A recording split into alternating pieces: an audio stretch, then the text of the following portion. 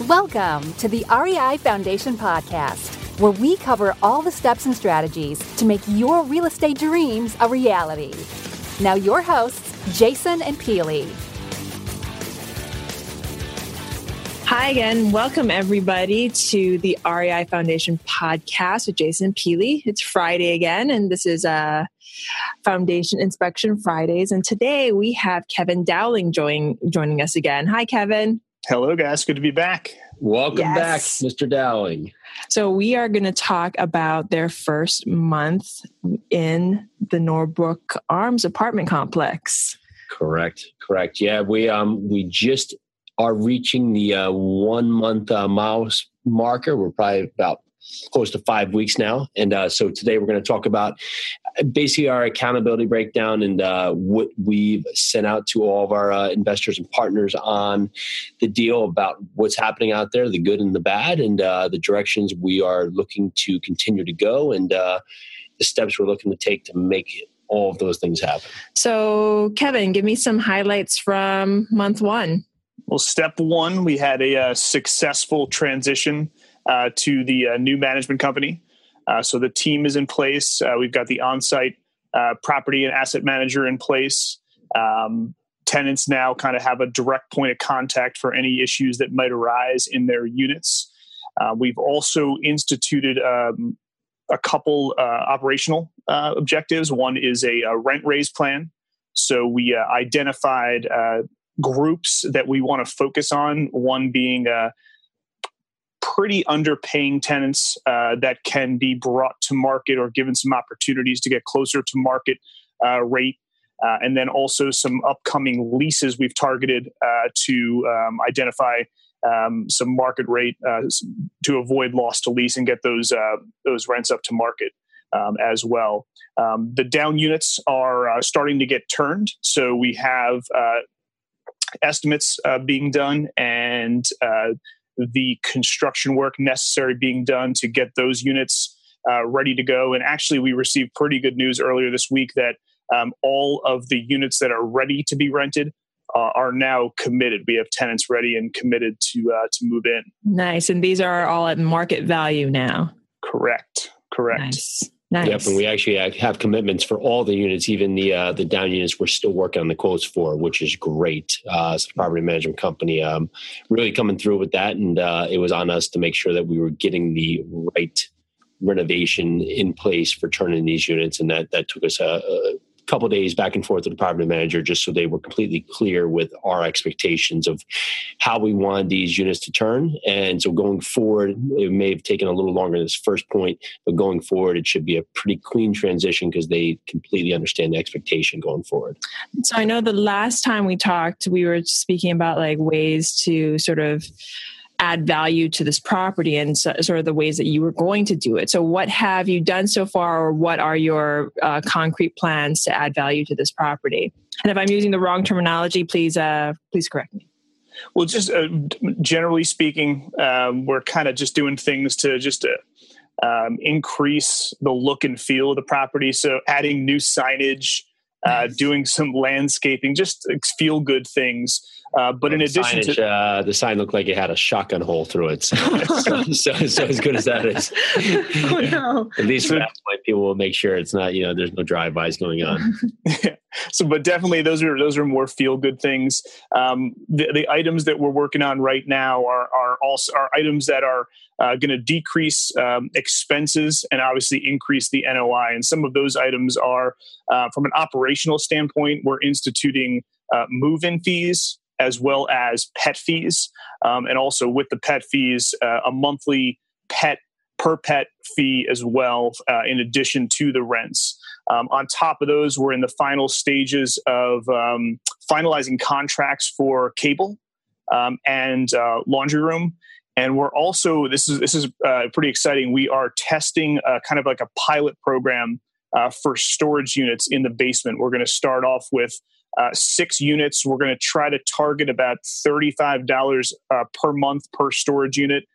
And then if we successfully rent those out, we've got a ton of space in the basement to potentially increase that number of storage units to maybe 35 to 40 storage units. Wow. So we're excited about that. Awesome plan. So sort of explain to me, like, versus like residential real estate, what does adding value to a property do for the value of the property?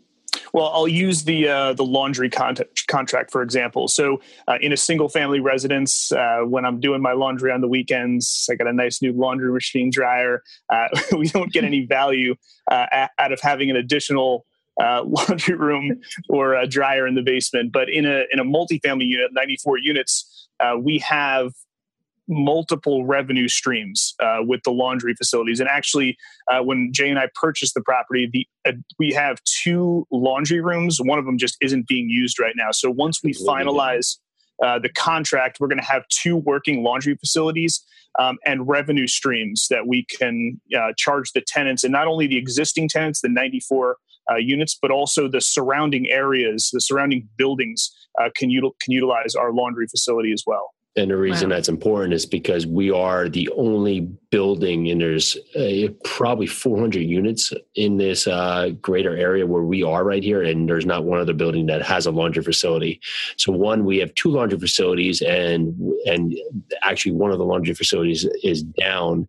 So you can see the loss of revenue that was happening with the prior ownership. So now we put that in, we can create a circumstance where now more people are able to do their laundry. It's I think the laundry facility, if they want to go do their laundry out, it's about a half mile away. So people should be pretty happy, and it will help our bottom line as well. Wow. So tell me about, I know you guys were speaking, I'm not sure if it was on our last podcast or just like briefly to me before, but talk to me about your green initiatives. Talk to me how you first got started with that and the steps you're taking to install these initiatives. Sure. And the green initiatives that will go forward with some of the utility efficiencies that we're working on right now. So we have quotes in place that are going forward, basically replacing the windows. This is pretty vital. The windows are very old, some even being original, losing a lot of heat, a lot of air conditioning out these windows constantly. So that just means that people are just going to run the heat more, run the AC at a higher level. The toilets a lot of them are still the 3.8 gallons or high flush toilets. So we're replacing them straight across the board with 1.8 gallon flush toilets. And from there, we will change out to the faucets, we'll change out shower heads, and we're basically going through the plumbing, making sure that we have no leaks that are being missed. And really that is going to help our bottom line substantially, because the water is, I won't say abused, but I think someone must be running the faucet all day long and never turn it off. Would be a fair thing to say here. So with that, we just kept thinking that we just want to make this area better. We want to improve the property. We want to make it more efficient. And something that can always help both sides is that if we put together a green initiative plan, it not only helps us, and not only helps our property, not only helps the tenants, helps the state, of course, helps everybody down the run. Funny enough, every single person we kept asking said, no, this doesn't exist. But that just seemed crazy that it wouldn't exist. So we just kept asking the same question. And funny enough, keep asking the same question, sooner or later, you'll find that person who said, oh yeah, you can do that.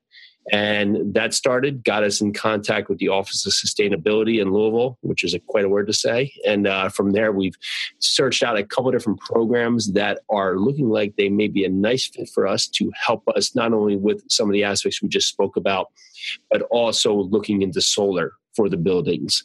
So that's very exciting. We just had a call actually this morning with another gentleman who's basically done this for, Kevin, maybe you recall, he's done this on countless projects for a number of years, and he's as excited as we are. He's just excited to just be doing this work. So tell me more about that call, Kevin. Yeah, he's a member of the USGBC, which is the United States Green Building Council.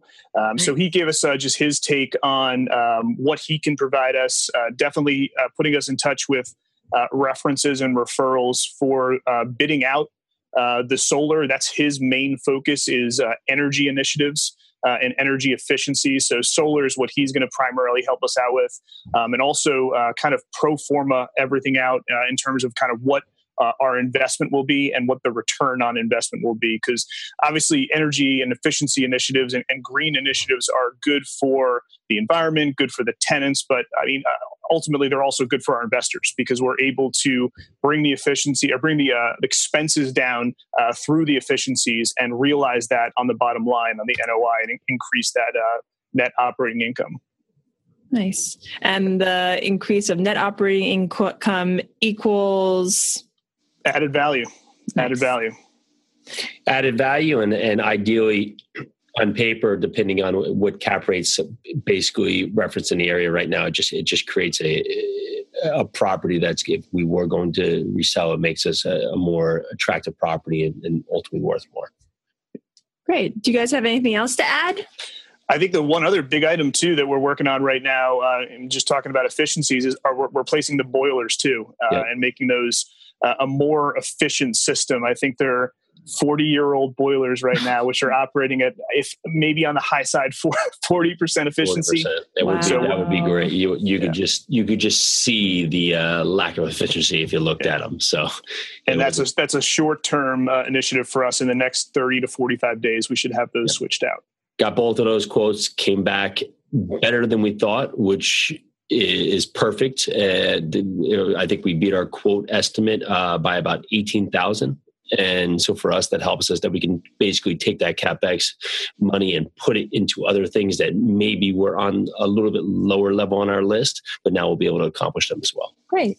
Well, one last question. If there are anybody out there who's looking to get into this type of investing or perhaps invest with you, how can they find you both? And basically, how can they find you both and what can they read?